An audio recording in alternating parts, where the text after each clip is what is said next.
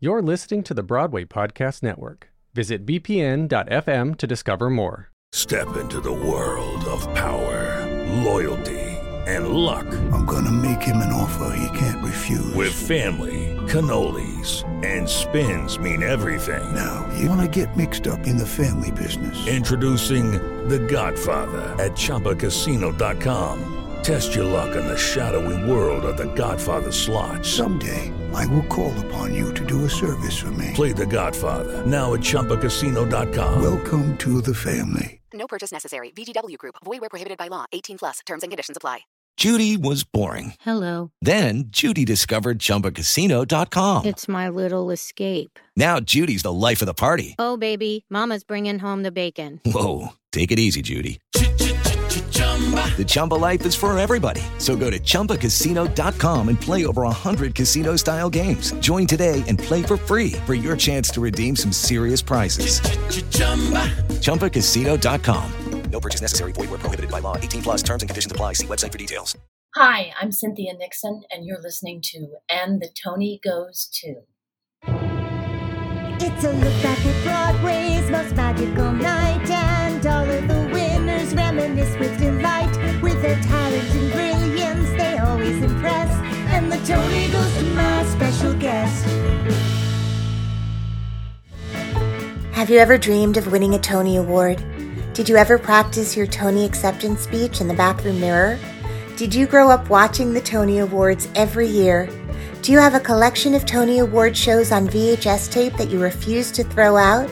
Well, then this is the podcast for you. Every week, I interview your favorite Tony Award winners, and together we go down memory lane as my guests share intimate and never-before-shared details about their Tony experience. By the end of every episode, you're going to feel like you just won a Tony. Welcome to And the Tony Goes To. I'm your host, Ilana Levine. Welcome today's Tony winner, Cynthia Nixon. The Tony goes to Cynthia Nixon. Thank you so much. David Lindsay-Abaire wrote a play about the nature of inconsolable grief that was so understated and nuanced that it actually seemed to breathe on the page. And Dan Sullivan took that play and taught it to walk and talk so perfectly that he made you believe that you were watching real life and not a play at all. I was one of the 5 actors lucky enough to appear in that production, and that is why I'm getting this now. I want to thank David and Dan and the 4 incredibly talented and all-around wonderful actors that were in the play with me, the crew, the designers, Manhattan Theater Club, and Emily Gerson-Sains, who has represented me with unfailing intelligence and unwavering devotion for the last 15 years. I cannot tell you what it means to get a Tony to a theater junkie such as myself. You have made me so, so happy tonight. Thank you so much. Hello, Cynthia Nixon. Hello, Ilana Levine. Do you remember making that speech? Sort of. You know, it's like photos from childhood. Do you remember the actual moment, or do you remember the film of the moment? So let's go back and see, walking through that night, do you remember hearing your name called? I do. I think I do. Did you think you might win? I did. So you had been nominated once before. Yes, and I did not win, and I did not, the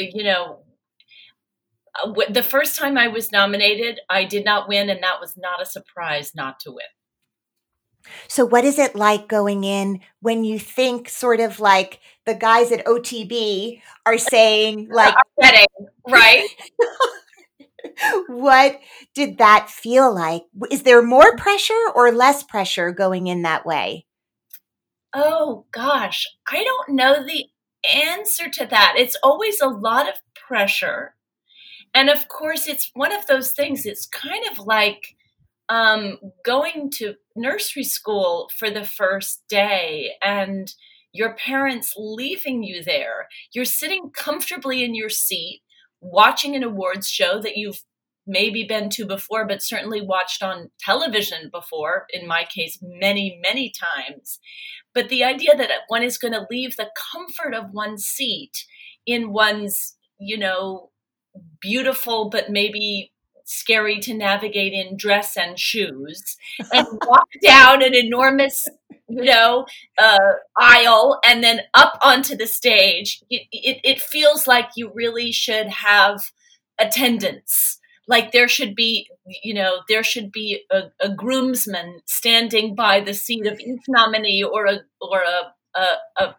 male or female, waiting to give you their arm and walk you down. Because it's scary that walk. You just think, I'm gonna fall. Well, you did not fall. This just before we go on, it makes me think of a story. The third time I was nominated for a Tony, I was sitting there waiting for the show to start, and I was seated opposite Stockard Channing, who was also nominated in my category. And I said, "Oh, Stockard, your dress is so beautiful." And she said, "And yours is so beautiful too." I said, "Thank you. It's very hard to walk in." She said, "Mine too, but I don't think that's going to be a problem for either of us tonight." Stockard Channing is always right. And she was right. And she said the truth that we both knew, but it was nice to have it put into the air. So tell me what thoughts ran through your mind while we just listened to your speech together. So when you asked me to do this, I did go and find it on YouTube and watch it. I hadn't, of course, seen it in many years.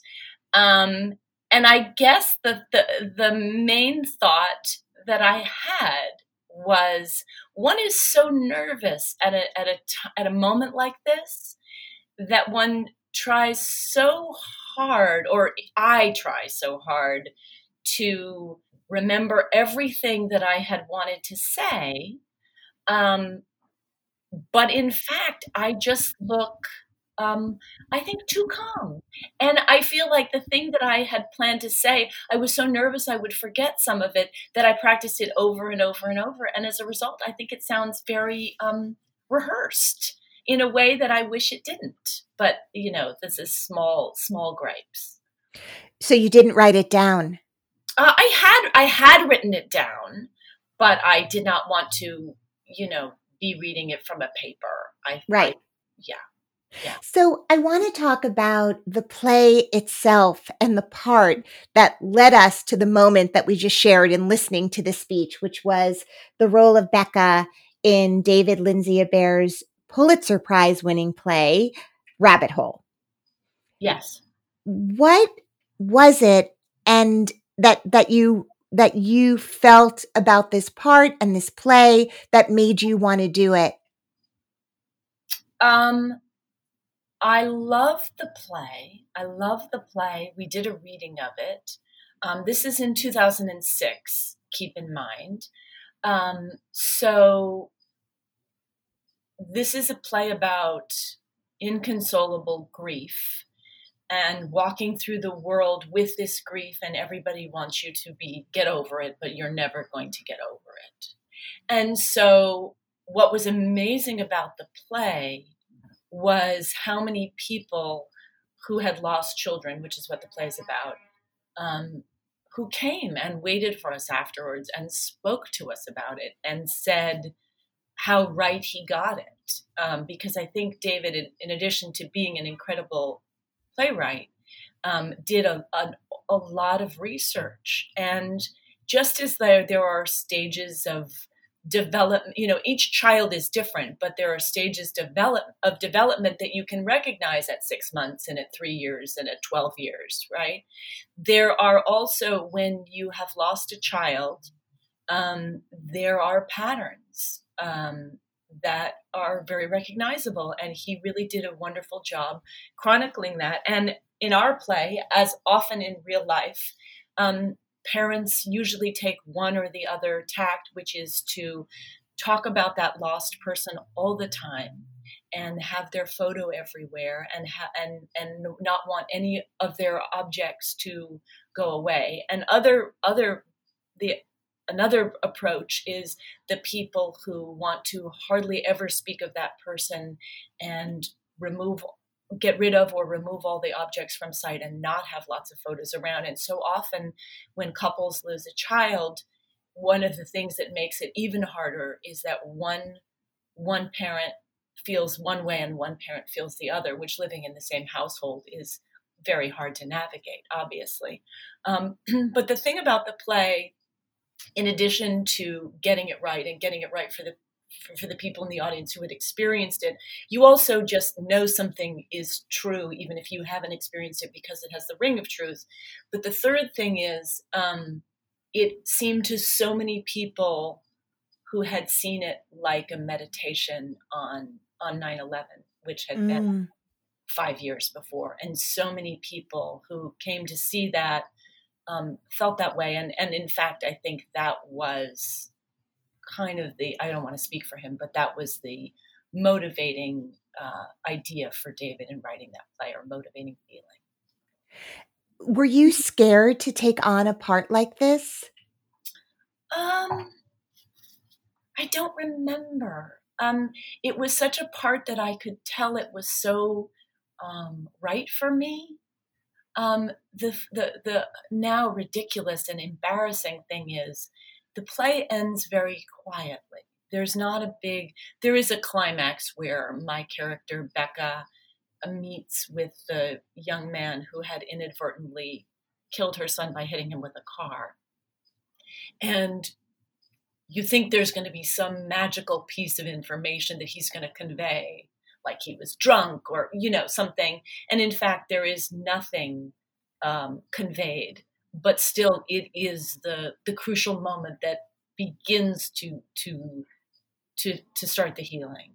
But the last scene is just very quiet with the husband and wife, John Slattery and I, sitting there. And I remember talking to Dan Sullivan and saying, I just feel like the play doesn't have a strong thing at the end, and we need to rewrite. David needs to rewrite it, and I'm not sure what it is, but it needs to be a bigger climate, Yeah. And Dan was very polite and patient, and he listened, and he said, perhaps you're right and perhaps you're not, and that's something, if you accept this job, that we'll discover in rehearsal. But if you feel like you cannot take this part without that change being made, you should pass. Yeah. Role, which was an extremely, as a level-headed thing to say to an obnoxious actress, which is what I turned out to be in that case. And in fact, of course, no real changes were made to that scene, and it was exactly perfect. And you felt once you were doing it that it made sense as it was. There was no battle going on once you were working on the play. No, absolutely not. Absolutely. Yeah. Yeah. I remember as your friend and audience member, it was hard to recall a time where you were in the company of an audience that was having so many collective reactions and audible reactions. The thing that people may not remember is just by the way, how funny the play was also, which was so shocking and wonderful as a release, because it's really hard to breathe through much of it, but also like the audible sounds of crying or trying not to cry and nose running and all of that. Do you remember what it was like to sort of receive all that or act with that soundtrack going on? I remember, I guess what I remember is the scene that I talked about before, where she has an afternoon meeting with the young man who inadvertently killed her son. That's the moment where she cries, and it's the only time that she cries in the play. So, for me, that was, that was like a daunting. It's like your triple axel, right? If you don't execute your triple axel, the judges are going to mark you down, right? So I remember that pressure, and I remember one night that Michael Patrick King, who was the writer and director of Sex and the City, came. I think it was to a matinee. I'm not sure. Anyway, he came to a performance. Probably it was an evening. And it was the one time that I really just didn't cry. And I think I psyched myself out so much because he was there. And what was amazing to me, I felt so terrible. And we did our curtain call, and the curtain came down, and I was so embarrassed and disappointed in myself. And I said, I didn't cry today. I didn't cry. I can't believe it. I didn't cry. I had this person out there whose opinion I care about so much, and I didn't cry. And John Gallagher Jr. said, I feel like I wasn't really there for you today. And it was so amazing. And I feel like it was really on me, that moment.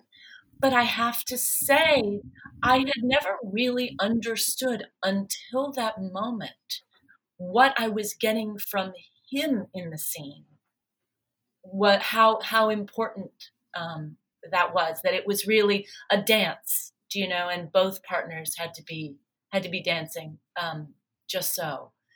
I do remember the quietness that you're talking about. I think that's what I was trying to convey in my Tony speech about how beautifully Dan had directed it and how much realism there was and how few histrionics really there were in the performance. And so I think that was one of the things that really got people, because the performances and everything about, the set was incredibly naturalistic.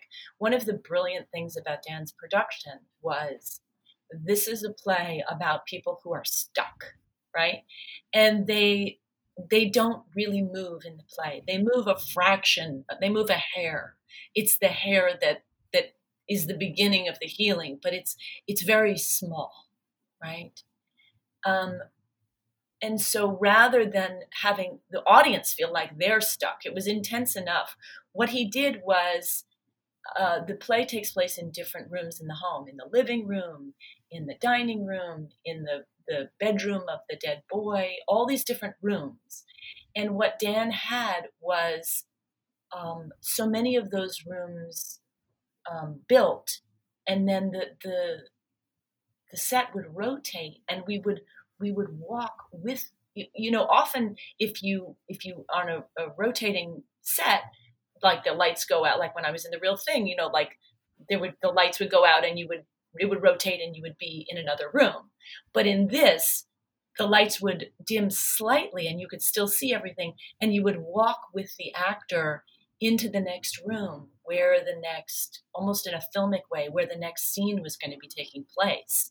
So it let you move, so that you didn't feel like just pinned like a butterfly on a pin.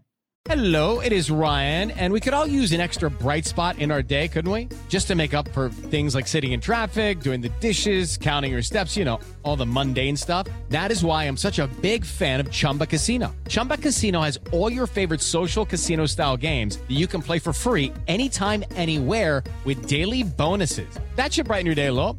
Actually, a lot. So sign up now at ChumbaCasino.com. That's ChumbaCasino.com. No purchase necessary. VGW Group. Void where prohibited by law. See terms and conditions. 18+. Judy was boring. Hello. Then Judy discovered ChumbaCasino.com. It's my little escape. Now Judy's the life of the party. Oh, baby, mama's bringing home the bacon. Whoa, take it easy, Judy. The Chumba life is for everybody. So go to ChumbaCasino.com and play over 100 casino-style games. Join today and play for free for your chance to redeem some serious prizes. ChumbaCasino.com. No purchase necessary. Void where prohibited by law. 18+ terms and conditions apply. See website for details. Yeah, it's so true. And it was I remember that set, like it was so beautiful. And the sound design, really every aspect of it was just perfectly integrated. It was not lost on me whether someone knows you personally or just knows of you as a fan of your work. You are a theater child. Like, you have lived and breathed theater from the time that you were very young. And so maybe in some ways it was inevitable that someone who had their Malcolm Gladwell 10,000 hours of something by the time they were 5 would then end up having a life in the thing if they were talented, and you are. So to have been there that night, you have been. Can I say one thing before you ask the question? Yes. I notice in the speech that I hesitate before I say theater junkie. Mm-hmm. And I don't exactly remember what's happening there, but I think what's happening is what you're talking about, which is my impulse was to use a phrase that Sarah Jessica Parker uses because she is also the thing you just described. Yeah. But she calls it a theater rat, which is, I think, so descriptive, right? Like, it's like, someone who's just always there at the theater and hanging around, and right? Yes. But I think I thought about saying it, but thinking the wider audience won't know what that is. Right. So I went for junkie instead, but theater rat is the real phrase that it would have been more truthful. I'm not a theater junkie. I'm also a theater junkie. Well, I'm so glad that you are able to say this and people can hear that now and understand. You made your Broadway debut were you 15 when you were cast in the Philadelphia Story? I was 14. You were 14, even younger. Yes. So was that a thrill?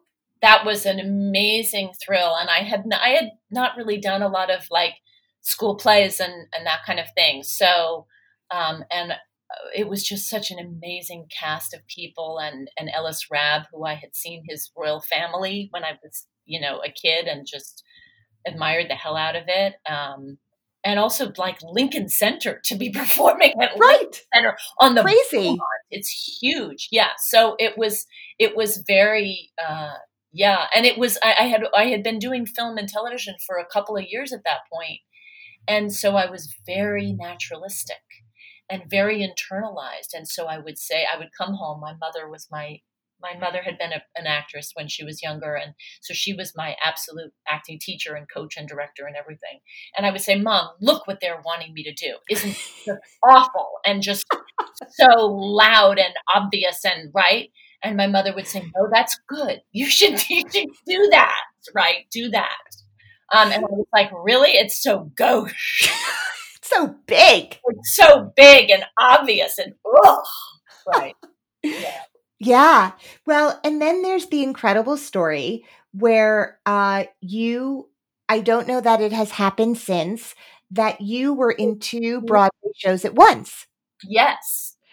Can you explain how you were in the Hurly Burly and The Real Thing simultaneously? Right. And I also want to know, was that, we find that to be incredibly glamorous, and we have a very romantic notion of it, and it seemed to work really well, the timing of it. But I also wonder if you could tell me if it was scary and pressurized, like getting to the 2 theaters, if there was stress involved or not. But I would love for you to just share this story that people kind of know of, but maybe not really the specifics of. So when I was 17, I was cast by Mike Nichols in The Real Thing, which was a Tom Stoppard play starring Jeremy Irons, Glenn Close, and Christine Baranski, and Peter Gallagher. We went out of town to Boston. We were a hit in Boston. We came into Broadway. We were a hit on Broadway. We were running not for very long when Mike Nichols gave me a script, which for a script that was at that point called the Untitled David Rabe play. And it was full of stars. And so he listed all of the movie stars and that were in it. So it said like, William Hurt is Eddie, Sigourney Weaver is Darlene, Harvey Keitel is Phil, Jerry Stiller is Artie, Judith Ivey is Bonnie, Christopher Walken is Mickey, Cynthia Nixon is Donna, Yardley Smith is Debbie. Now, Yardley Smith is the voice of Lisa Simpson, and she was my understudy in The Real Thing. So what he meant is, come and be in this amazing play with all of these incredible actors, and Yardley will go on in your part in The Real Thing. Wow. So we rehearsed it while I played The Real Thing. We took it out of town to Chicago. Yardley took over The Real Thing. We were a hit in Chicago. We came off Broadway. We were a hit off Broadway. We moved to Broadway. And we were a hit on Broadway. So at the same time, or I guess in between those two plays, Mike had also, at some point in there, Mike had directed and produced Whoopi Goldberg's one-woman show on Broadway that took her from complete obscurity to complete stardom in like 3 seconds. But it was a one-woman show, and so she didn't have a cast to hang out with. And she said, "This is so lonely." Right. And I said, "Well, I have this wonderful Hurly Burly cast." And I think Mike was also just like introducing her to the world because she, what an unbelievable person and performer. So we went out one night, Whoopi and the Hurly Burly cast. And just before that happened, the word on Broadway was that Yardley had to go to Texas to shoot a film, and her understudy had gone on, and her understudy was not cutting it. And people were panicked, and they scrambled, and they replaced her immediately, but it was all in flux. So it had always been a joke about these two parts. They were both, juicy parts, but small parts. So I was in the first act and the third act of Hurly Burly, and I was in the second act of The Real Thing. And Mike and everybody had always joked that I could do both of these roles on the same evening. So I went up to him at the end of the Whoopi Goldberg, drinks and dinner, and said, "Mike, I heard there's problems with Yardley's replacement. I could do both of these parts." And he didn't even miss a beat. And he said, "I will call your agent in the morning." And he also said to me, I think right then and there, he said to me sometime shortly thereafter, and it must have been right then and there because it wasn't like I was talking to Mike Nichols all the time. Right. He said, "We need to give you a raise." Or maybe he said it to my agent. "We need to give her a raise when she comes back to The Real Thing because she has more credits now. She's done Hurly Burly now." So I started doing it almost immediately, and we did it a few times, like 3 or 4 times, before we were sure that there was not some problem that we weren't thinking of. Right. Before we publicized it. And as soon as we publicized it, people went crazy because, of course, it was such a gimmick. It was such a thing. And so it was not pressureful at all. I was in my senior year of high school, and it was largely during the summer and then the fall of my freshman year of college.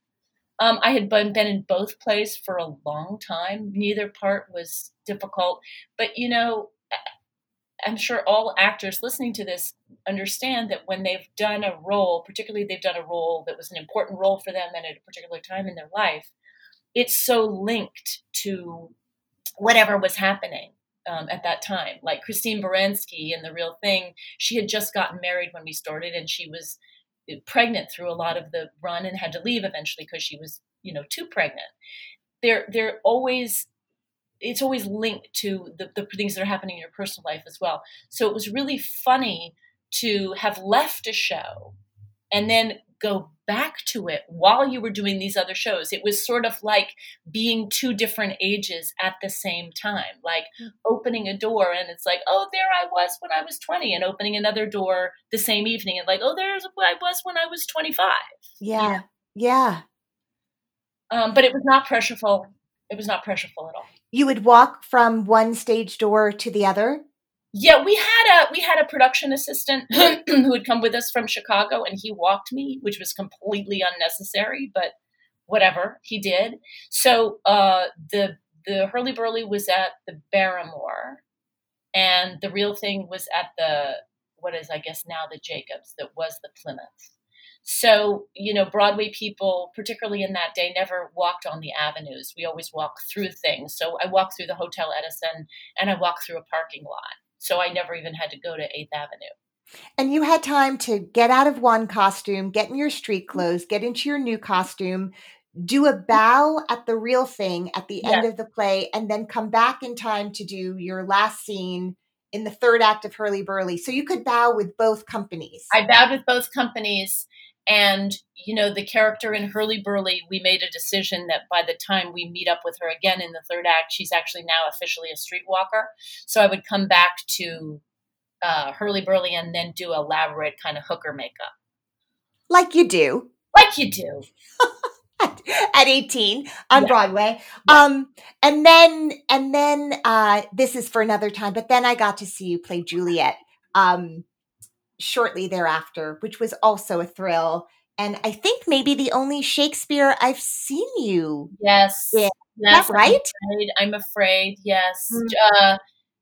David Hyde Pierce and I did a John Barton workshop, which we had such fun at, and there is footage of that out there. But yes, truly, Juliet is the only. I had auditioned for every ingenue at the Public that they ever had, and I got none of them.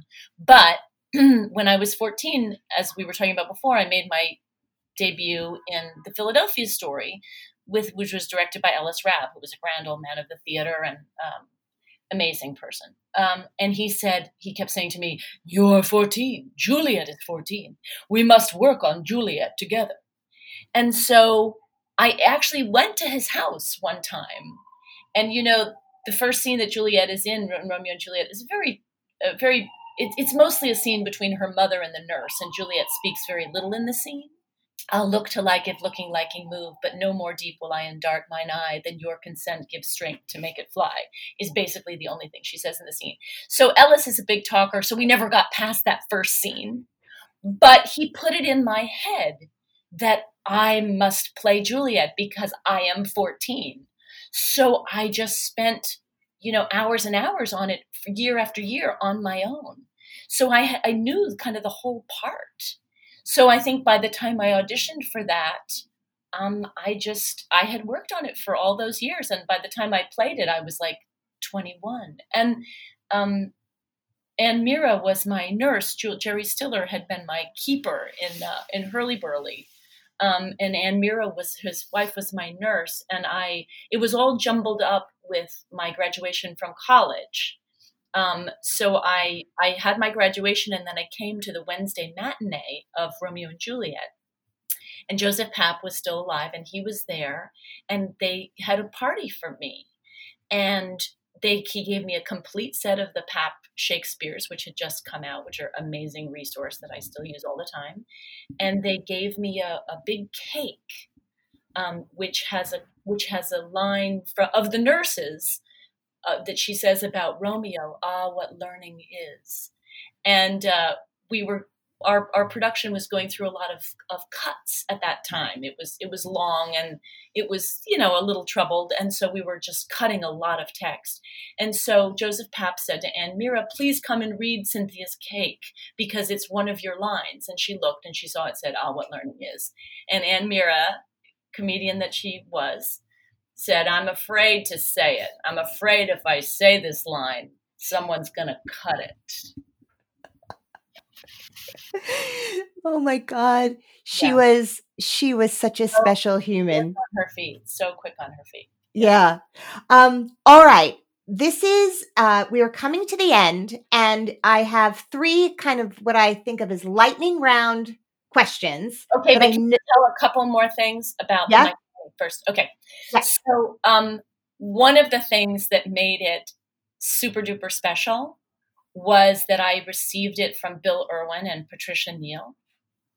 I'm just such fans of theirs, and Patricia Neal, I don't know. She was always one of my favorites. And I feel like who you get an award from, it stays with you, and you feel like you're being, particularly Patricia Neal, who was quite elderly at that point. You just feel like theater history is shaking your hand through the ages. Can I just tell you what's so funny? My first question in the lightning round was going to be who presented you with your Tony. So you're so intuitive, but can I just say one thing about that before you go on? Yeah. One of my favorite things in listening to that moment of you, of your name being called out, is something that I think is unprecedented. Bill Irwin shouts in glee when you win. He No. audibly shouts like, it's like this impulse that he can't contain, which is something no one ever does. They kind of do that for the winner. And I just thought that has always struck me so deeply of how excited he was that your name had been called. No, I love Bill Irwin so dearly. And when I remember my young self that was just such a fan of his, I can't believe I know him. Mm-hmm. But I will tell you this story, which you can include in this podcast or not, which is when Christine and I had been dating each other a very short amount of time. I was asked to come to Nantucket and do Sideman, do a reading of a screenplay of Sideman, doing Edie Falco's part. And Bill Irwin was asked to come and do Frank Wood's part in this screenplay that Warren Leight did of Sideman. And everybody else pretty much was the original cast, which was very intimidating. Sure. And we went in one of those tiny little planes that are scary to fly in. It feels like you're in a bug in the air. And so we all gathered at that little, wherever that airport was, like a private airport. Teterboro, probably. One of those places. And I knew a lot of those guys, Kevin Gear and Michael Master, whatever, And Christine was there with me. And over the course of the weekend, so I guess even waiting in Teterboro, she was on the phone a lot because of her work. And I think it was like the budget season. And she was on the phone constantly. And all of those sweet guys in Sideman made an assumption that she was like my agent or my publicist or something like that. Someone who worked with me. And they would say things like, wow, she's really working hard for you, because she was on the phone constantly. And I was like, well, she isn't on the phone about me. And they said, yeah, but she travels with you. I mean, she came with you to this. That's devotion. That's hard to find in a representative, And we had not been dating each other very long, and the word about us was not public yet. Right. So I didn't disabuse them. And the only person of these crowd of sweet guys who saw completely what we were was Bill Irwin. And he just spoke to us. He didn't ask any prying questions, but he just spoke to us completely from the get-go like we were a couple, because he understood that's what we were. And it was just like the sweetest, most sensitive thing. And if the coronavirus ever ends and I get to film this wonderful TV show that I'm supposed to do, The Gilded Age with Christine Baranski, Bill Irwin gets to be my love interest, which in an episode, which I'm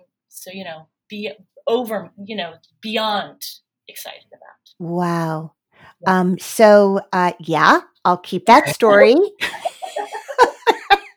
That's a yes. All right. I one more story. I got to tell you a story. Okay. Yes. So, and I'm going to keep it in the episode. So I didn't thank Christine in my Tony speech, which I think is, okay. I thanked her the next time that I won.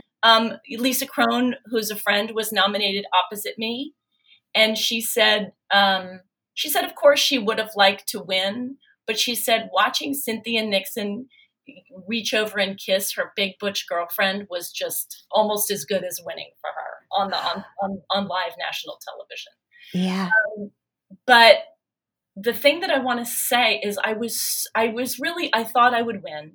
Like all the OTB people were betting on me, and I was betting on me too. And I was so excited. It was the first time I had been nominated. I knew I wouldn't win, but I thought it was literally the high point of my life, just being nominated for a Tony and going to the Tonys. But this, it was like, I think I'm really going to win this thing.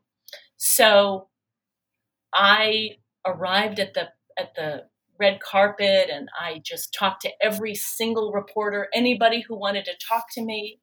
And somebody asked me, what is your plan for tonight? And I said, win or lose, I am going to go to that party, and I am going to shut down the place. They're going to have to tear me out of there. I am just going to go and drink up every last drop of this evening. And so that is, in fact, what I did. I hung out with my cast and all different casts that were there. It was so fun. And literally, I went to the bathroom, and literally they were starting to put chairs up on tables. And there was a guy who worked there like a busboy. And he said to me, "Hey, I saw you. I saw what you said on the red carpet. You did it. It's the end. You can go home now." So you grow up loving the Tonys and watching the Tonys, and then you're nominated, and then you get to be at the Tonys, and then you win the Tony. And so what does that mean? I don't know. It's just a thing they can never take away from you, you know? Mm-hmm. It's a thing they can never take away from you. Whatever happens after, you know, you have that moment, and you have that performance. And I don't know. It's sort of, once you have it, of course, it seems different than before you get it when you think about all the people. But still, it's really nice to have. All right. So I'm going to ask you a couple of questions. Are you ready? Yes, I'm going to try to be ready. Okay. Who came that night with you to the Tony Awards? Christine, my now wife, who was then my girlfriend. What did you wear? I wore a beautiful white dress. Jay Mendel designed this amazing, beautiful white dress. And in your case, I have to say it in plural fashion. Where do you keep your Tonys? I keep them on my piano, which is a really boring place to keep them. But it does mean I get to wave to them many times as I pass by them each day. But, you know, here's a funny thing. So I have 2 Tonys. I have the first one that I won for Best Actress, and then the second one I won many years later for Best Featured Actress. In The Little Foxes. The Little Foxes. And they changed the design of the Tonys. So my Best Featured Actress is quite large, and my Best Actress, which is a higher award, whatever, is quite small. Interesting. It's really weird. Yeah. Interesting. The opposite of what you think it would be. Yeah. Cynthia Nixon, thank you for being on the show today. I am so thrilled to have this time with you and to get to share you with others. And I love you very much. I love you too, Alana. Thank you. It was a pleasure. And the Tony Goes To is produced by Alan Seals for the Broadway Podcast Network. The music and lyrics for the theme song were written by Georgia Famusa. Theme song orchestration by Alexander Sage Oyen. Episodes are edited by Derek Gunther. Thank you to Parody Bill for the graphics. And please don't forget to go to the iTunes show page and rate and review the show. Thanks for listening. Excerpt from the Tony Awards used with permission of Tony Awards Productions.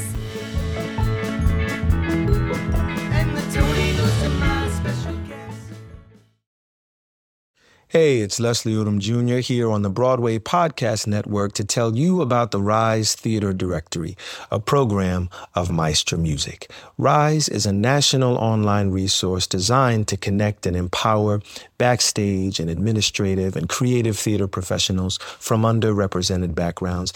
If you work or aspire to work in the theater community, this can help you find your next project. And if you hire theater professionals, search the Rise Theater Directory to find your next team. Create your profile now and get more information by visiting risetheater.org. That's theater with an RERISETHEATRE.org, because only together we rise.